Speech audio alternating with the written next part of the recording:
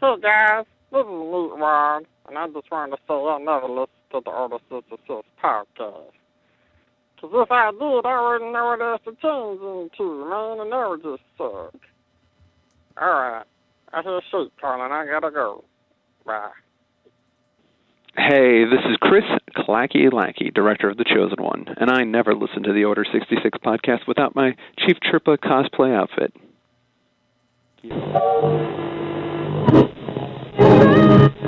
Correctly with the correct amount. D20 Radio, where gamers roll. www.d20radio.com. Execute Order 66.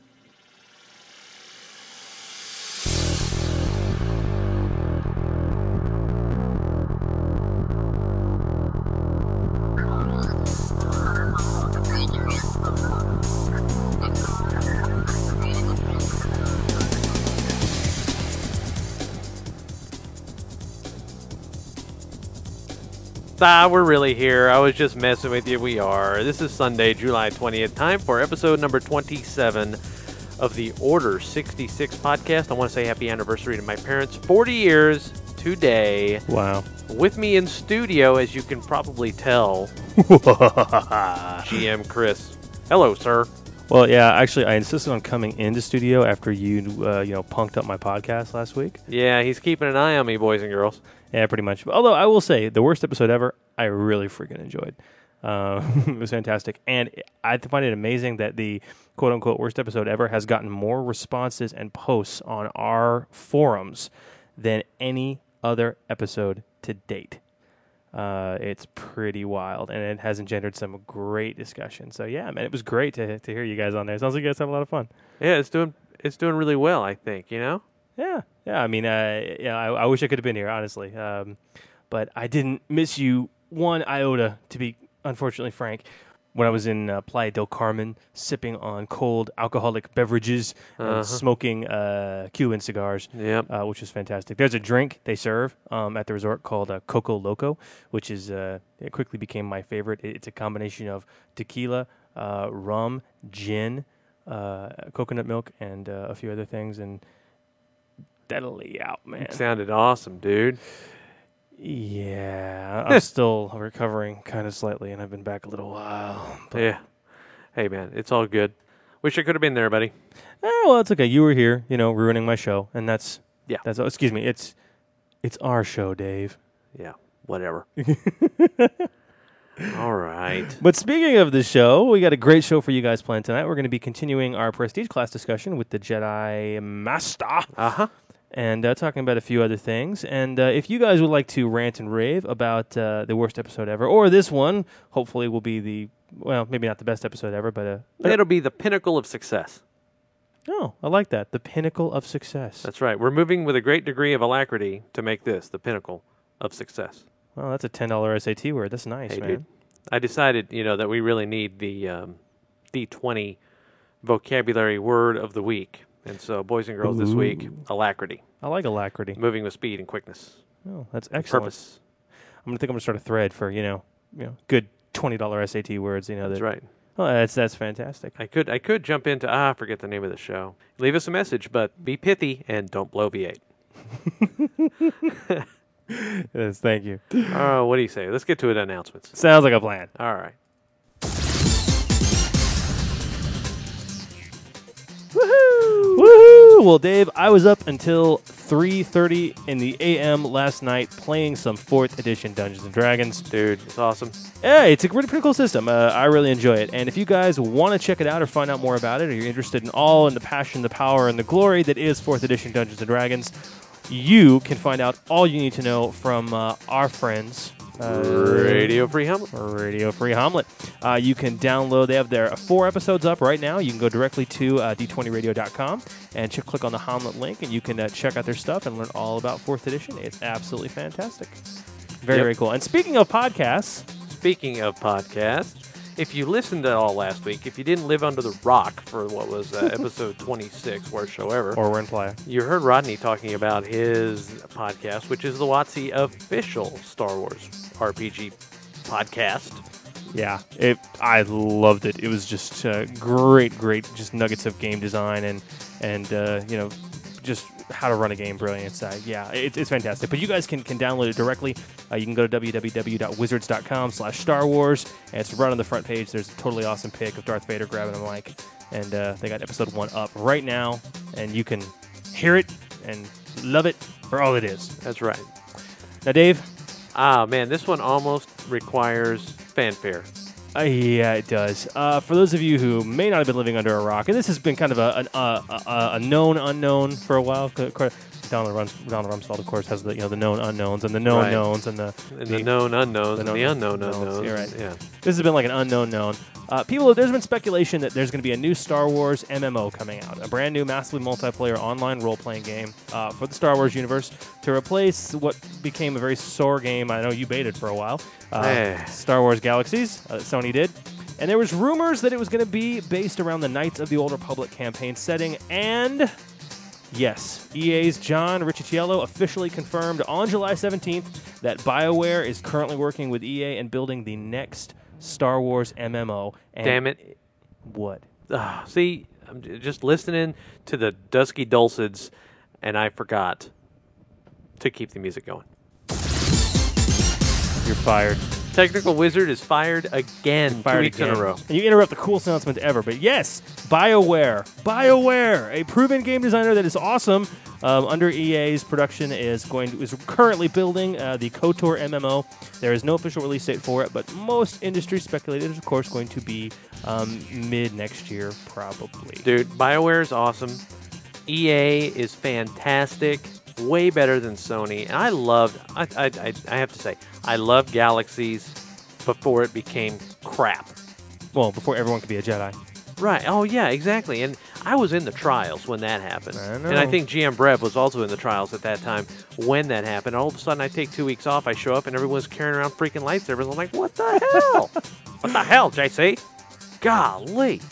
Yeah, well, hopefully this will rock like we all think it will. It'll probably consume a good portion of my life, but KOTOR is possibly my favorite setting of all time, so that's the reason why. There you go. So, yeah. But moving on, contest. We just finished our first big contest, which was our D20 Radio logo contest, correct? That's right. It is over. We actually got a couple submissions after the contest end date, unfortunately, and they are up on the thread, although we cannot consider them.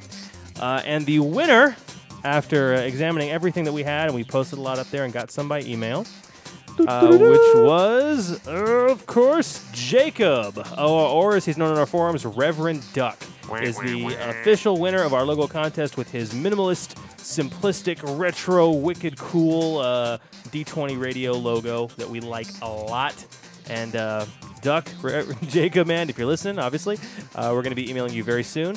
Not only to get a good address where we can send you your prize, which is, of course, a chance cube or two. And we also want to contact you about finalizing a few other things on the design and getting some swag in the works. That's right. Congratulations, man. And you're going to get a T-shirt, too. Yeah, once it comes out, of course.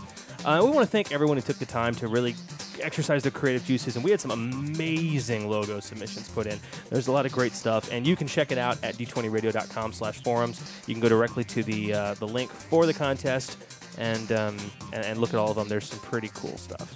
Yep. Very good. But if I'm correct, Dave, and correct me if I'm wrong, we still have another contest going on. That's right, the Build a Threat contest. Boys and girls. Threat. I am totally stoked about this. We've been working with our good buddy Chris Lackey, Clacky on the forums, the director of The Chosen One, an animated film which he has created, which is coming out, actually debuting at Comic-Con at San Diego.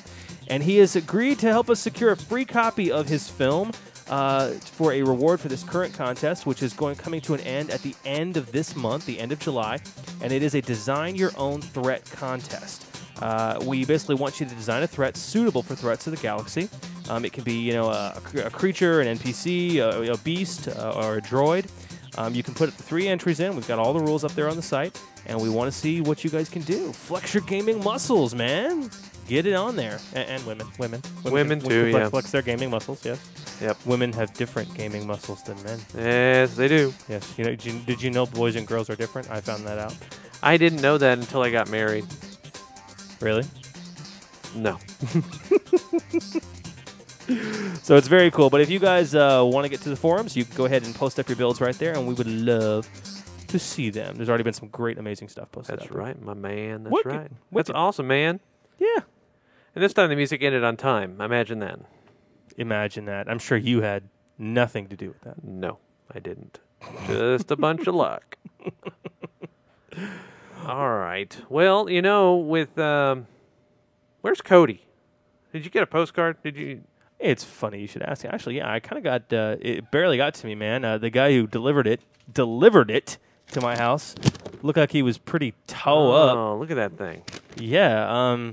This is kind of wild. This is for those of you out there in the internet radio land. It's a kind of a torn and real blood-stained postcard. It seems to have the scent of a hunt about it, and hastily written words bid us: "The Grand Protector welcomes you to Rhodia. Good hunting." From across the galaxy, it's time for postcards from Commander Cody.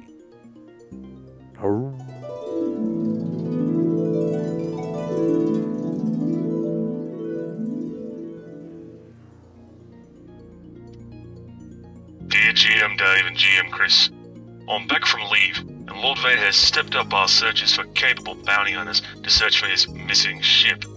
Although I've tried to avoid it, this week I took our unit to the Tirius system in the Mid-Rim, and to the planet Rhodia. I remember learning about the tracking methods of the Rhodian Huntmasters in my introductory clone education hollows. Their entire history marked by bloody clan warfare and the glory of the hunt. The Rhodian people have dedicated their lives and culture to tracking prey. Hopefully here, I can find someone who meets Lord Vader's standards for bounty hunter scum. Rhodia itself is a swelteringly hot and humid jungle world, peppered with vast cities ridden with clan politics, warfare, and crime. I understand many difficult and dangerous predators still walk the jungles here, although the bloodthirsty greenies have eradicated hundreds of once impressive species, or so I'm told. I'm headed to meet with Navik the Red, the Grand Protector of Rhodia, their de facto planetary leader, basically the clan chief with the most power. With luck, we can agree on a price and offer Lord Vader's task to one of the greenie bounty hunters. Personally, I don't hold out hope. Last time I was here, a snide remark by one of our non-clone officers led to our unit being chased off-world at Blaster Point. Let's just say between you and me, the greenies are a bit hot-tempered.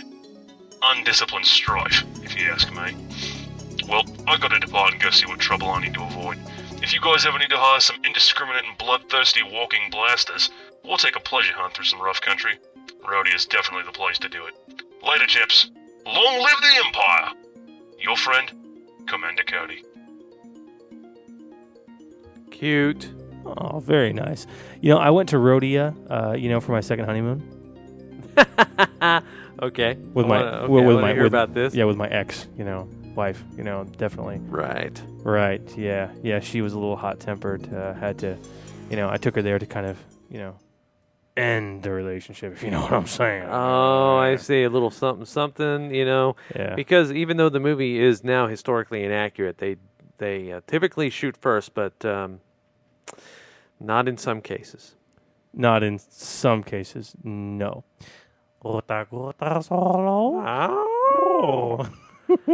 Nice. Well, thank you, Cody, for the postcard. I greatly appreciate it. I will easily be able to get a thumbtack through this and put it up on the wall right here next to the others. So thank you. Yes. And I hope you're doing well, man.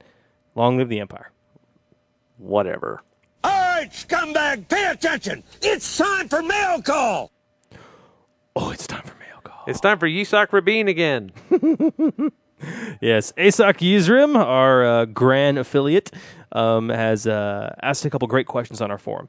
Full On Gamer and myself took a stab at them online, but I really want to share them with you because they're not bad. Asak writes, okay, this might be a silly question. Yeah, it's really stupid. Be quiet. It's a wonderful question. I try not to berate our community members on the air, so I'm really sorry. Not very much. Asak, I'd like to invite you, please, to PM or email GM Dave and call him a tool. He deserves it. You must be smarter than the tool you operate. It comes from Home Depot. Thank you, Kreskin. No problem. Well, he says this might be a silly question, but if a character has a negative dexterity modifier, does their reflex defense increase when they're flat-footed? Also, when a character wields a weapon with 2 hands, he applies a strength modifier doubled. Does that mean a character with a negative strength modifier does less damage when wielding a weapon with 2 hands instead of 1? Well, first of all, ASOC, unlike Dave, I don't think this is a silly question at all. I think it's great. These are 2 excellent questions. I don't think it's a stupid question. Yes, I know. Well, let's tackle them. Now, in terms of the flat-footed character, I think what ASOC's referring to is that, we all know flat-footed characters are denied their dexterity to reflex defense. So, therefore, if you have a negative dexterity modifier that brings your reflex defense down, but you're denied your dexterity, wouldn't that consequently bring your reflex defense up? Right. Yeah, I can see if you absolutely take, and this is the KISS principle at work, or not at work in this particular case, you're kind of overthinking things. Yeah, just slightly. It's a good question. But, and once again, KISS, keep it simple, stupid, serves us very well here. See, he called you stupid, not me. God, you're so combative, dude. I am. I swear. I am. But honestly, though, Raw actually answers this quite nicely for us if we really take the time to read it. The answer is no. Per page is 145 and 149 of the core rulebook, which discuss both being flat-footed and calculating your reflex defense. A flat-footed character loses any dexterity bonus plus to reflex defense when flat-footed. A character with a dexterity penalty, therefore, keeps it no matter what. So that kind of answers that question. Now, as to the 2-handed weapon question, it's very similar. Page 145 also clarifies that when wielding a weapon two-handed, a strength bonus is doubled, not just your modifier, which could be negative. So which means that strength penalties remain the same, which is pretty interesting. However, online somebody actually mentioned that they house rule it to where if you have a strength penalty, depending on what it is, they'll actually let you reduce it if you have your penalty to damage if you're wielding two-handed because you're able to apply more of your meager strength. And that kind of makes sense to me. But I guess so. Like if you got like a negative 1 modifier and you're wielding two-handed, you could move to a 0 modifier, if you're wielding two-handed. I guess, but if somebody's going to be a melee character and they have a negative to strength, then go ahead and hit them in the head with a shoe because they are stupid. Well, I think this is one of those unusual situations. Maybe you got a weakling who's picking up an improvised weapon or something like that. Yeah, I guess that's possible. That's possible. Yes. But very good question. Thank you, Asaki. Another question we got came in on the forums this week from Alex Van D, and he said this. Dr. Van Doren. Yes. He said, I got a question. Under the Use the Force skill, you can sense the Force to detect other Force users within 100 kilometers. What precisely is a Force user? Stupid. Anyone who is any Force sensitive?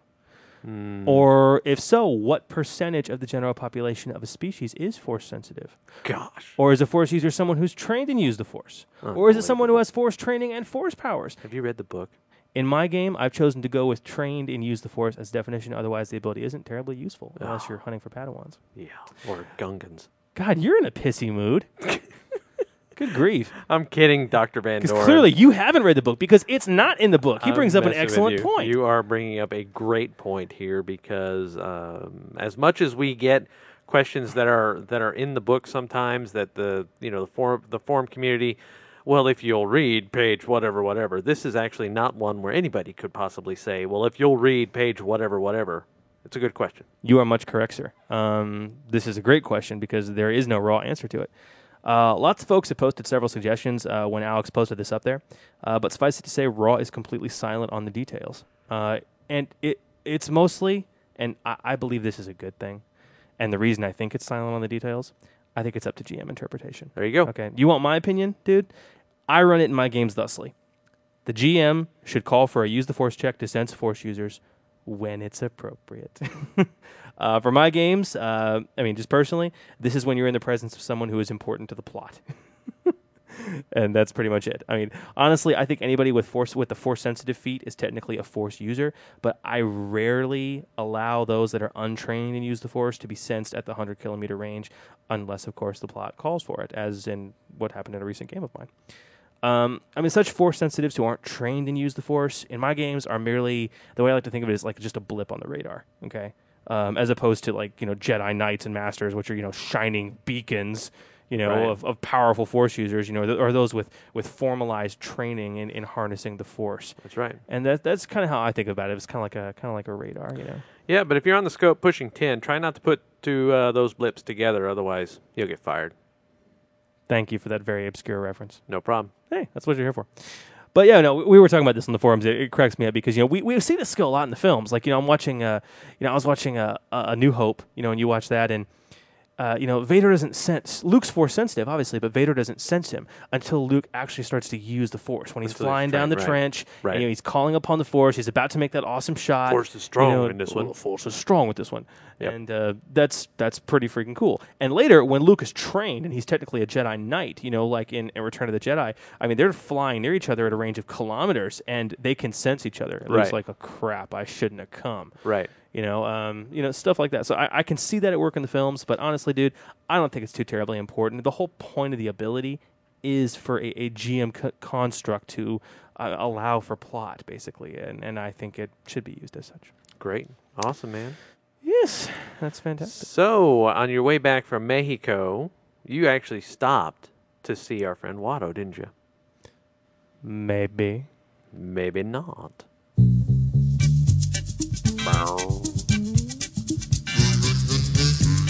Hey, welcome to Watto's. This is Watto for Watto's Bargain Basement, and I want you to come on down to Tatooine this week for our big special sale. Tell them Jabba sent you and you get a free chance cube. We got the deals for you. Come on down to Watto's Bargain Basement. What do you know? Watto says hi, by the way. Good. That's fantastic. Tell him I said I hope his wings fall off.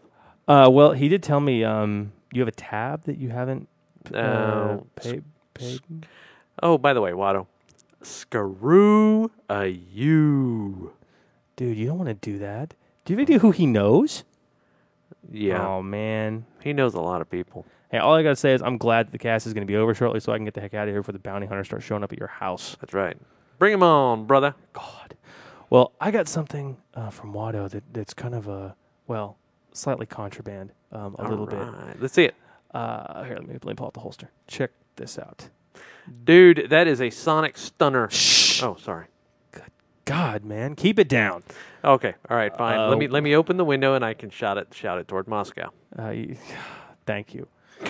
Well, this is a sonic stunner. I'm full of them, one after another. Yes, you are. And the Sonic Stunner is in the new, of course, Threats of the Galaxy book. It's one of the new weapons there. It's in the Droid chapter. And this is an odd and highly illegal little weapon that is usually the purview of those who like to inflict great pain on their foes, such as sadistic attackers or interrogators. The Sonic Stunner, Dave, it's just a pistol, and it only deals stunning damage, 3d6 to be precise. Right. And it weighs only 1 kilo, and it costs a mere 450 credits. I mean, it's a bargain, not considering the cost of obtaining an illegal weapon, of course. Right. So, what is so dastardly about the darn thing? Well, first of all, as you can see, it's a tiny weapon. In fact, this is the only tiny weapon available that's even capable of dealing stunning damage. That's cool. It's worth noting. And this means because it's tiny, it's easily concealable. All right, and that's a big concern for law enforcement agents. And more importantly, this weapon is utterly and completely silent. The only person who hears the ultra-high squeal of its nerve-shattering sonics is the victim himself. Before he even gets a chance to scream, "Don't tase me, dude! Don't tase me, bro!" Bro, that's right, yes, bro, sorry. Yes. Don't tase me, bro. Yeah, and so this is a pretty cool little thing, and you can, walk up behind somebody and... in the middle of a crowd without them even knowing why he's suddenly falling to the ground, screaming in agony as he, moves 2 steps down the condition track. And tases. Oh, yeah, baby. Hey, that's cool. Pretty good. That's awesome. Pretty good. And with that, guys, as far as Watto's Bargain Basement goes, we want to know if you guys would like us to cover any specific equipment if you want us to cover. We want to know also if you guys have any other further questions for the game. We want to hear about it. Get online. Get to the forums at d20radio.com/forum. You can go ahead and also email myself at gmchris@d20radio.com or gmdave@d20radio.com. And you can ask us any questions for mail call, any issues for D20 Docking Bay, any equipment you'd like us to cover in Watto's Bargain Basement. Or, Dave, you can also give us a call, if I'm not mistaken. At 1-800, I don't give a rat's. Oh, sorry. No, that's not a valid number, unfortunately. But the LUSA line is. Oh, that's right. That would be 206-600-5872 or LUSA. LUSA. Very cool. So, yeah, we'd like to hear from you guys. And if you guys have any equipment or anything unusual you'd like us to cover, let us know, and we'll get on it. That's right. And if you have any homebrew stuff, Yeah, really. Send it over. We would really like that as well. That would be very, very Get it very out to the cool. Gamer Nation. Yeah, but you guys are going to see, actually tonight on the forums, you're going to see a brand new D20 new thread in the D20 requests forums, obviously at d20radio.com/forum, for Watto's Bargain Basement. If you guys have equipment you want us to delve into, any questionable stuff, let us know. Absolutely, bros. What do you say we talk about something fun? Okay, but I got something first. Oh. Yeah.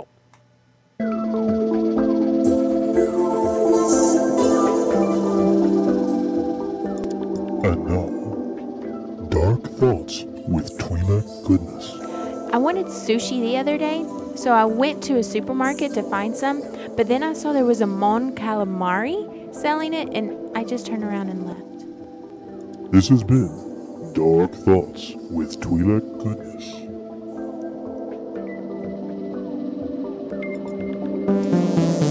Notice we didn't have to have a BBC announcement there. Not bad. No, that really wasn't bad at all. In fact, dude, I love sushi. It's when it's served to you by a Moncal? I'd probably like it better if it was served to me by a Moncal. At least you could tell me whether it was fresh or not.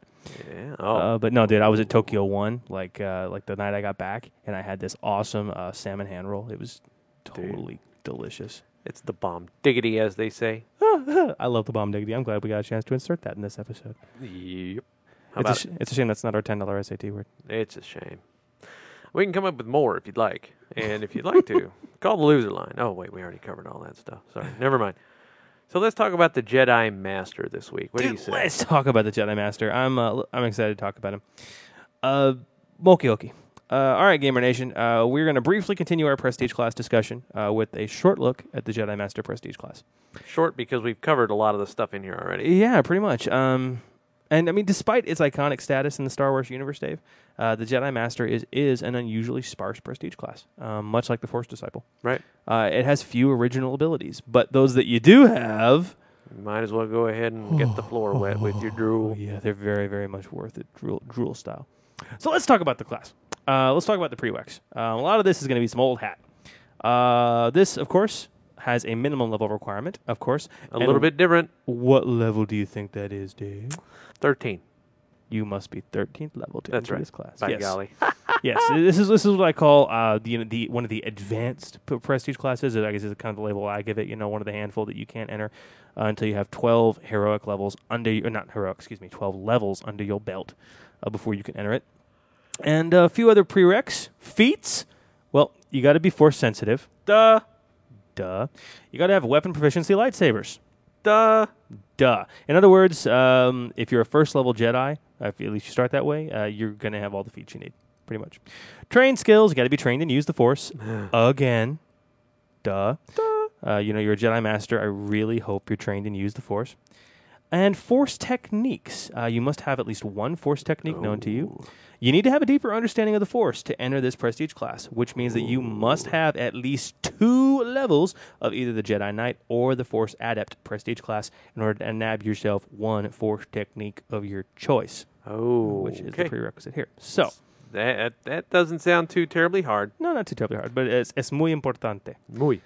And lastly, there is a special requirement. Much like the Jedi Knight, you have to be a member of the Jedi tradition. Yes. And so just like Jedi Knight, this a class entry restriction that is role-playing based, which we don't see too terribly often. Right. So to take levels in this prestige class, you must follow the traditions and code of the Jedi, not the class, but the organization. And all details about the Jedi tradition are published in the core rulebook, starting on page 104. I equate this a little bit to the Paladin. In D&D. Oh, yeah, that's a common equation. Yeah, it's just, although the Paladin is not necessarily role-playing based, it's just, lawful good. One of the things I hated about 3.5 though of D&D was the fact that it was almost lawful. The Paladin was almost lawful stupid. I mean, you had the code you had to follow that would ruin a lot of stuff. Yeah, big change from 4th edition there, but right. Well, anyway, different system. But yeah, I think sort of that gray can be followed with the Jedi Master as well, but it's certainly, it's interesting in this system at least to see that role-playing constraint added in the mix. Damn Skippy. Yeah. Well, okay, let's continue. Shall we? Most things in here don't react well to bullets. Most things in here don't react well to bullets. Let's talk about the basics here. Trebek. Is it a sword? It's a saber. It's a saber. It's too late. We're being delirious. Slightly, but that's okay. It's fun to be in the studio. It is, dude. I'm just happy to have an actual mic in front of my face. It's very cool. A good mic at that. Oh yeah, if anybody else wants to know what the setup is that we use for the podcast or what I use on the technical side, there's a thread that has started. I think in the general discussion. I moved it to the general discussion because it was in the podcast discussion. So if any of you guys are thinking about being amateur podcasters, my rig is definitely not the cheapest way to go, but it is probably one of the better sounding ways to go. So, I'm more than welcome to answer those questions, and I would love to talk about podcasts with any of you. And I just got us right off the track. Jump the track off. I mean, let's do a Casey Jones right here. Well, it's okay. It's you. I think they're used to it by now. They probably are. And yeah, Dave is the technical wizard, despite the fact that he misses drops all the time. Yeah, screw me. Thank you. Not really. No, thank you. I would rather not. But yeah. You've gotten a lot of emails about that, so that's pretty cool. Yep. But back to the Jedi Master. Let's talk about the basics of this class, Dave. There's not much, but we're going to go over it. D10, brother. Ooh, yes. This class is 5 levels. Continue with an impressive D10 hit die, just like the Jedi Knight. A full base attack bonus progression, and a +3 class bonus to all 3 of your defenses. Baba Booey. Oh, Lord, we had to bring up Howard Stern now. I know not of what you speak. All right. Well, you get 2 absolutely amazing first level abilities for being your first level in Jedi Master, and we're going to talk about them both. The first one is Fearless. All right, you are immune to fear effects.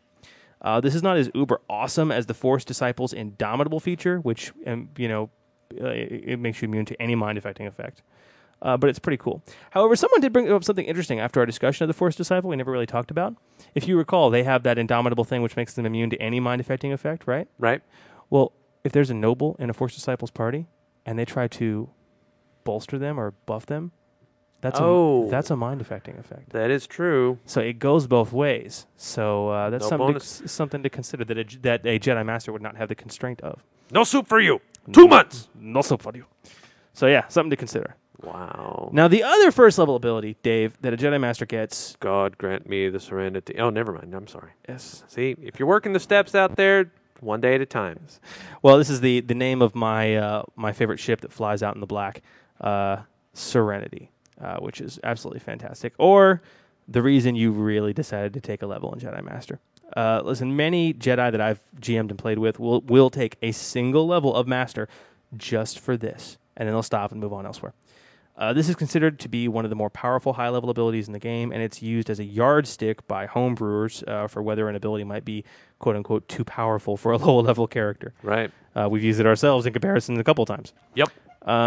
But basically, Serenity allows you to enter a brief meditative state as a full-round action. Think Qui-Gon kneeling across from Darth Maul in Phantom Menace when they're waiting for that energy field to open up. Right. And while in this meditative state, you are flat-footed. But when you emerge, which costs you a swift action to do so, your very first attack roll or use the force check made in the following round is considered a natural 20. Yeah. This means an instant hit and crit if you're attacking, or just a really boss use the force check that will also, as a natural 20 on a use the force check does, return all spent force powers to your suite, which is honestly perhaps the most useful and darn near broke-tastic part of this ability. Or for those of you from Chicago, you can go ahead and put it on the board. Yes. Thank you. I'm not from Chicago. Why do I know that? Because that is it Ren and Stimpy? I don't remember their names. The broadcasters for the Chicago White Sox. It's not Ren and Stimpy. It's not Ren and Stimpy. Sorry, Ren and Stimpy. It's a freaking cartoon, Ren and Stimpy. Yes, and a decent one at that. Yes. Oh, I'm a Cubs fan, so I don't watch very much White Sox. Cubbies. Well, I bet you're unhappy. They no longer have the best record in baseball, but only by percentage points. Only by percentage. Oh yeah. They just have one more loss than the Angels do. And I didn't see what happened tonight, so we'll see. Well, if only there were some Jedi Masters on the Cubs, they might be, they might be having some better luck, but that's okay. That's right. Well, the Jedi Master, folks, aside from his little first level abilities, he also gets Force Secrets, which he gets every level. He learns a Force Secret except for first. And listen, all right, we spent a lot of time covering the amazingly powerful Force Secrets, which represent, true mastery of Force use. Way back in episode 20, which was the Force Disciple. That was, 7 episodes ago? 7. Yeah. And quite frankly, we spent a lot of time yapping about it, and all that coolness still stands. So go give it a listen. It's pretty freaking cool. That's right. You'll hear, I'll make you my dirty little secret. Woo! Or not. Or not. Or not. Yes. No. I'm taking your Rock Band away. I'm tired of your Rock Band references. You might as well go ahead and take my Rock Band away. I'm tired of the Rock Band references. I mean, seriously. It's an addiction, dude. We got to get you into rehab. There you go. Working the steps. Pretty much. Talents, Dave. Talents. The Jedi Master, like the Force Disciple, has no original talent trees. He's able to choose a talent every odd level from the Jedi Knight's Duelist talent tree, which we talked about near to death in episode 25. Kick that horse. Or any of the Force talent trees, which he could do anyway since he's Force sensitive, so I don't know why they put it in there. But yeah, and those are the only talent trees he can choose from. God giveth, God taketh away. Yes. Chuck Norris giveth, Chuck Norris taketh away. Absolutely. And honestly, considering this, guys, if you're going from a Jedi Knight into a Jedi Master, I guess the one real recommendation I could make, if there is any of the duelist talents that you want to get when you're a Jedi Knight, hold off. Right. If you're going to the Jedi Master anyway, take your lightsaber forms, then go into Master, and then take the duelist talents you want. That's just what makes the most sense, quite frankly. So that's pretty much the basics of the class, Dave. So, I mean, bottom line, the Jedi Master, I mean, it's a prestige class that allows you to access high-level badassery in the form of Force Secrets, Serenity, and Fearless, while at the same time letting you continue with a really great base attack bonus and hit die, okay? But, I mean, I've known combat Jedi, man, who will take a single level of Jedi Master just for Serenity and Fearless, and depending on their GM, just to be able to have the title of Master, to call themselves a Master. And then go back and take more levels in Jedi Knight just to get more lightsaber forms. Right. Okay? I mean, the only downside of doing that is just that you won't learn any Force Secrets, okay? But that's all right. If you're not making a Force use character, who gives a crap? If you're a combat Jedi. And as it is, the Jedi Master gives you decent combat ability while giving you access to powerful Force use if you just stay all 5 levels in it. Not as powerful Force use as the Force Disciple, in my opinion, but with combat ability the Force Disciple doesn't have, okay? But a pure combat Jedi, again, who doesn't care about Force Secrets or Force use, might seriously consider only a 1-level dip in the Jedi Master. You get the title, you get it, and then you go back and you continue to take your lightsaber forms. Jedi Master Rodney Thompson would agree. Most likely. A man with many Force Secrets. I wonder if any of them are dirty. I'm not going to ponder to... I'm not going to contemplate it. Dave, that path leads to the dark side. I know. Yeah, we had a webcam, by the way, and so those of you that we did figure it out in the middle of the episode that he was actually those bottle caps that you kept hearing clicking in the background. He was actually playing with those things with Move Light Object. He was juggling them in front of him. It was amazing. Like all Anakin style, like lifting up the little, decorative ball and, showing Padme he's a pimp, back, Yeah. Yeah, I mean, it was incredible. I'm impressed just hearing about it. Yeah. Can you hear it in my voice? I can. Well, I say it's time to move on to something brand spanking new. Sort of. It's same, but different. It's Danielson. But very different. Okay. Oh, that's just swell. That's great! Hey, that's awesome! When good games go great. All right, well, we're going to be debuting, of course, a When Good Games Go Great segment this evening. I love it. We really want to introduce kind of a counterpart to our When Good Games Go Bad segment. Good games go bad. Thank you. Which, of course, probably a lot of you have heard, which highlights kind of those difficult to overcome game situations. This segment will be a brief glimpse into utter gaming glory and those amazing GMs and players who managed to pull off the improbable and think outside the box. And big shout out and thanks to Seikos and several of the other community members for pushing for this. I think it's a marvelous idea and a good addition to the show. That's right. Thanks for the watches. Very much. Shh. Shh. Well, Dave, this is a great story. It was posted up a little while ago by one of our forum members, Mandalorian Weaponsmith, and I want to tell you about it. Okay. He posts up, he says, in our Rebel campaign, we have 3 players, a Duros pilot, a heavily modified personal security droid, which belongs to the Duros, and my character, a Twi'lek scout sniper who is also force sensitive. In the session, we became captured by an Imperial officer who had us sent up to his Star Destroyer to await our fate. The droid was fitted with a restraining bolt sent to be dismantled, while the Duros and I were sent to the brig. While waiting for our chance to escape and save our droid friend, unknown to us, he managed to remove his own restraining bolt due to having a heuristic processor and getting some amazing rolls to do it. Then he went on a mad rampage through the ship before being gunned down and disabled by a heavily armed stormtrooper squad. Once the guards came back to collect us for whatever reason, my friend managed to get away from them and started running down the hall, opening cell doors and releasing potentially dangerous and desperate criminals to deal with the guards while we made our escape. Wow. We managed to find our gear and get our disabled but luckily intact droid. The only problem was finding a way off the ship while dragging a very heavy and limp droid down the corridors of a Star Destroyer. Then I came up with a great idea that made my fellow gamers look at me like I was crazy. But so crazy, it just might work. We stashed the droid, and we started to crawl through the maintenance hatches to the upper bow of the ship. We dispatched 2 Imperial Navy troopers, took control of a heavy turbo laser battery, turned it around, pointed it at the bridge, and let her rip.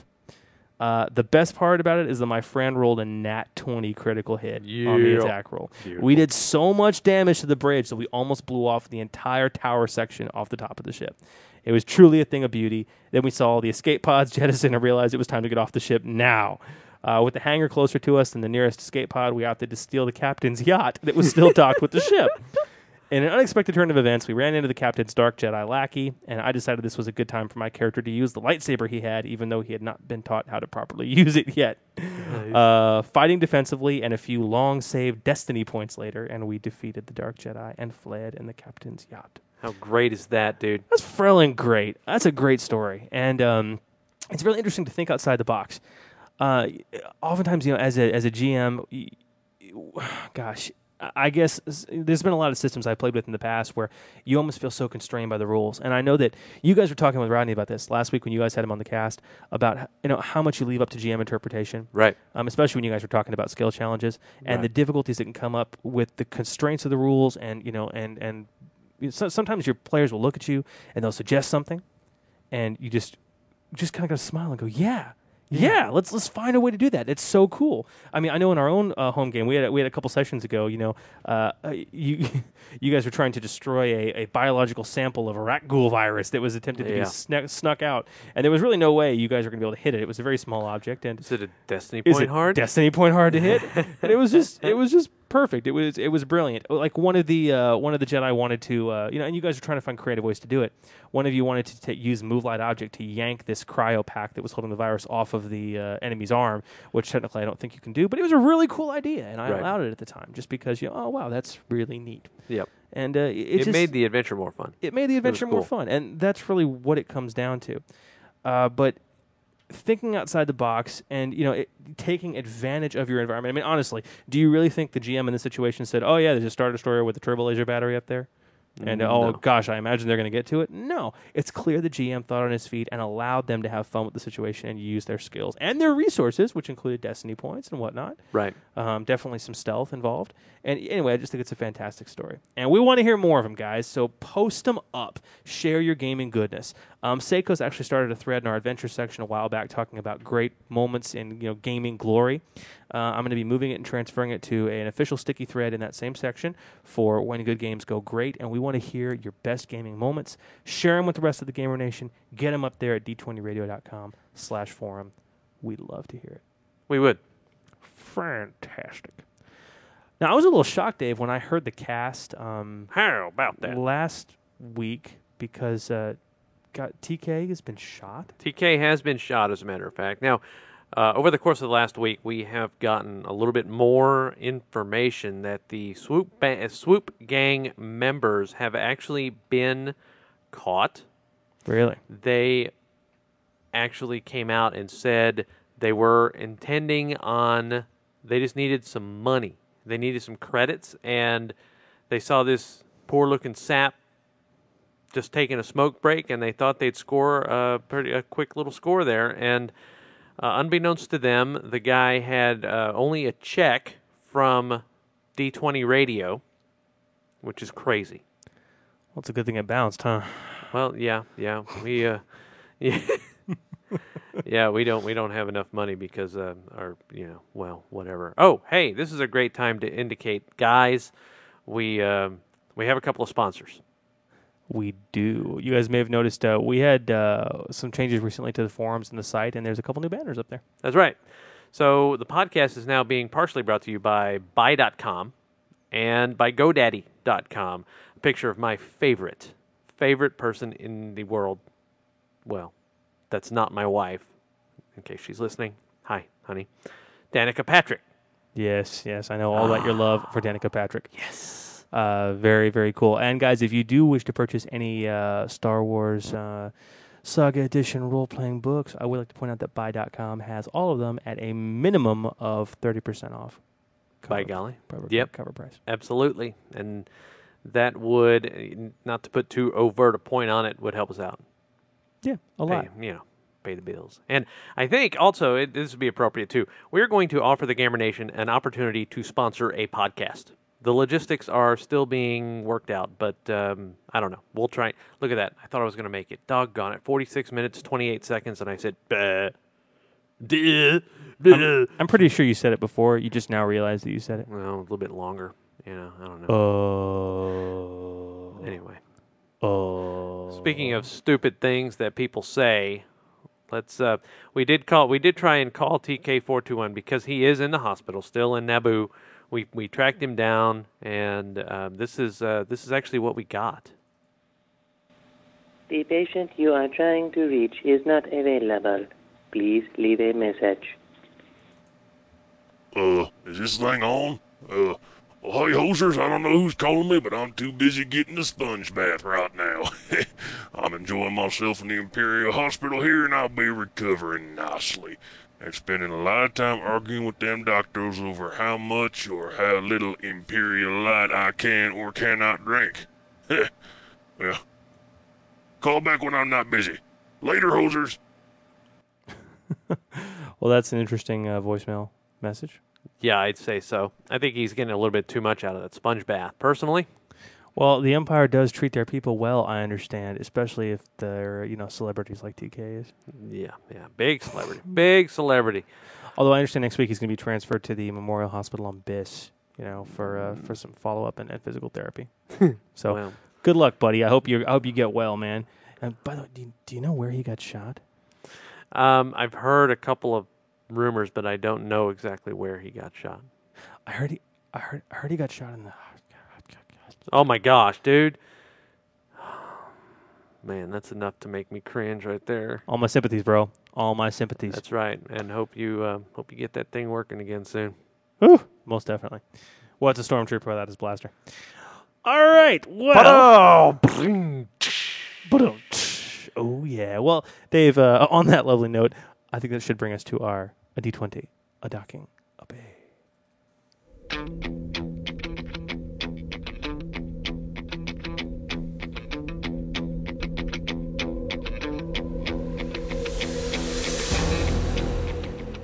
D20 docking bay, hosers. When it don't be making sense, we be making sense of it.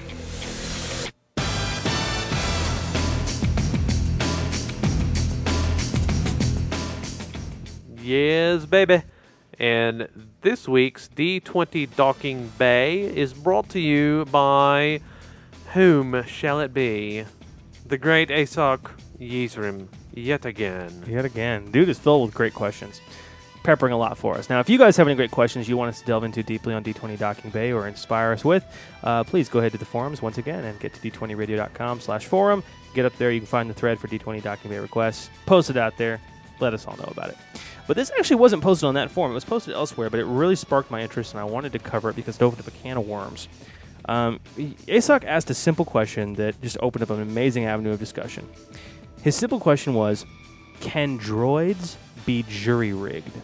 In the text, it says objects and vehicles can be jury-rigged. What about droids? What about replica droids? What about Bob? Yeah. Good question, man. And it opens up a great topic for the docking bay that I would really like to discuss. Jury rigging. This little used mechanic opens up a host of really neat options for a skillful character, a scoundrel, or just a simple mechanic. Now, many of the new supplements have given jury rigging even cooler applications, but few players or GMs even know it's there. So let's talk about jury rigging, how to use it, where to use it, when to use it, and on what, and how to make it badass. It's a bonus jury rigging extravaganza here on the Order 66 podcast, episode number 27, July 20th, on the Pennzoil Duraframe Mitsubishi Dodge. Thanks a lot. You bet, man. I think because I'm going to Gen Con, you're getting some indie withdrawal. Is that it? I'm getting some very much. Well, those NASCAR guys, knucklehead. Those guys, the Indy cars. They don't talk about their, we're not talking about the cheap auto parts Chevrolet, or the I don't know, what is it, the Home Depot Toyota. They're not talking about that. They're talking about their car because all the cars look alike. They're not coming out about their Delphi Honda with an infinity power plant. No, those Indy car drivers, they think they're just higher than mighty. Go ahead and yawn. I'm sorry. Were you talking about NASCAR? I'm sorry. No, I wasn't talking about NASCAR. Oh, okay. I was talking about how IndyCar racers, Danica Patrick excluded, generally think that they're better than everybody else. Oh, I'm sorry. Forgive me. I want to get back to D20 Docking Bay. Oh, right. We are in the bay. Sorry. Yeah, we are in the bay. Well, Dave, as you know, and you've been playing with me for a while, I'm a huge fan of skillful characters, and I do everything I can in my home games to try and work skills into the encounter whenever possible. Yep. And I think jury rigging is a great way to do that, and I want to talk about it. So, all right, boys and girls, open your books to page 70 on the core rulebook. Page 70. There you will find the mechanic skill, and the mechanic skill will detail jury rigging. Now, it's not easy to jury rig something, okay? Oh, very difficult. It is very hard. Very difficult. It requires a DC 25 mechanics check to jury rig, or only a DC 20 if you use a toolkit. And honestly, since a toolkit is basic part of a utility belt, which I hope to God you should have, it's a bit easier. But basically, during an encounter, you can make a mechanics check to jury rig a disabled, i.e. 0 hit points, vehicle or object, as the books put it, from a simple tool to a complex starship component. It's a full round action, but when you're done, you move the vehicle or object plus 2 steps up the condition track. You give it a D8 hit points, render it functional and usable. But at the end of the encounter, it falls 5 steps down the condition track. Okay, so you temporarily rig it up. All right. Now, on the surface, this seems kind of neat, kind of a situational method to restore functionality like a key piece of equipment during combat. And it is. But beyond the surface, what this means is that scrapped E-Web blaster that was nothing but fluffy description in the trash compactor can now blow apart the Dianoga pestering your party. Ah, yes. Oh, yes. The swoop bike that you just shot down, taking out the swoop gang members that were gunning for you on Nar Shaddaa, can now provide you with an unexpected boost in your encounter, for just a full round action. Very cool. When piloting a disabled vehicle, instead of just sitting in space, you can re-enter the fight to cream the Death Star, or bring back to life the sinking bongo deep in the planet core. All right. Hey, Dave, maybe you're tight on cash, Maybe that junk dealer will gladly sell you a quote-unquote broken and useless blaster for a couple of credits. Scrap metal, really. But in combat, you can whip it out, and with a full round action, quickly make it into a temporarily functional, deadly weapon. Lotto. But bottom line, the uses to this are limited only by your imagination and the descriptive acumen of your GM. Pretty much. Furthermore, Dave, we have some new resources to draw on that will really make this much better. The Outlaw Tech Talent Tree, which was first released online, then published as paper raw in Starships of the Galaxy. There's a new Scoundrel talent, guys, called the Outlaw Tech Talent Tree, and it makes great use of jury rig. There's 2 talents in the tree. The first one is called Fast Repairs, which lets you, when you jury rig, also add temporary hit points to the vehicle or object equal to your mechanics check. Which is huge because that's a minimum of 20 temporary hit points when you jury rig something. Because with a toolkit, you got to have at least a DC 20 to jury rig. Right. And then of course the other talent would be Quick Fix.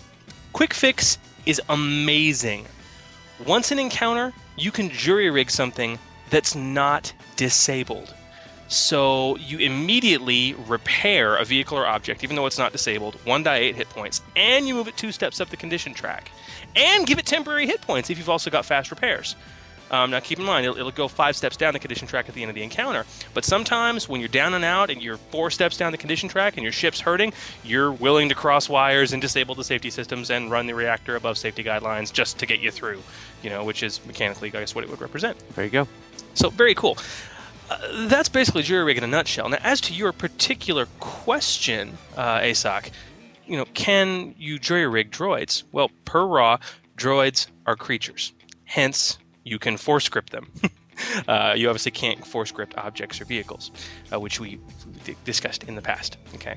Now, having said that, it might be an actually neat house rule for your GM to allow the jury rigging of droids, but considering how easy it is to repair a droid, as opposed to healing an organic, it might be a tad imbalancing. I'd personally consider it a lot less imbalancing if some enterprising GM perhaps created a feat or a talent that allowed you to jury rig droids, and that just might be kind of fun. Sure, why not, man?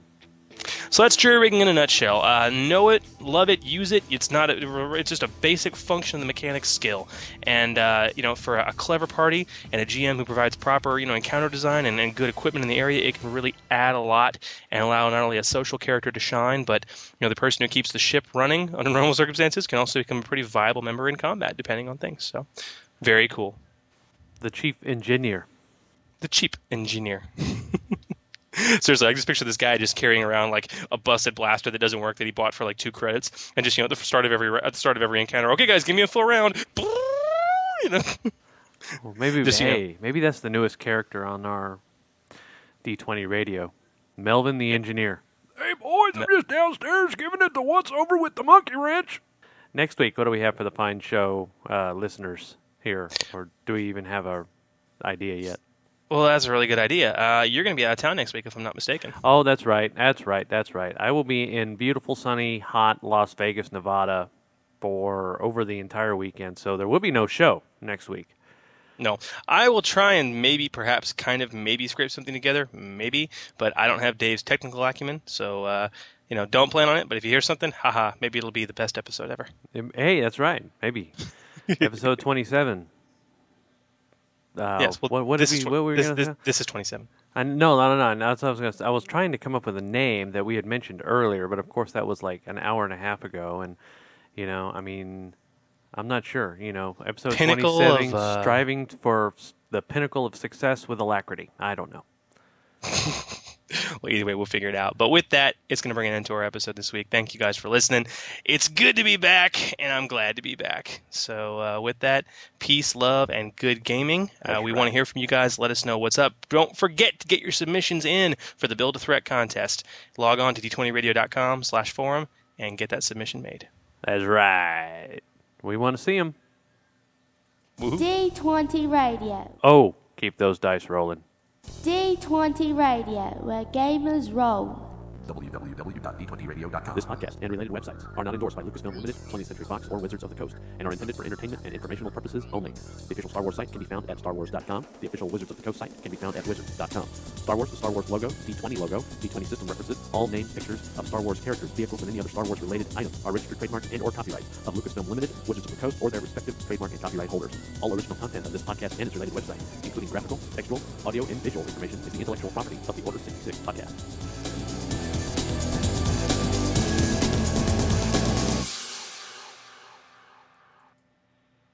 I don't know where you whippersnappers get off.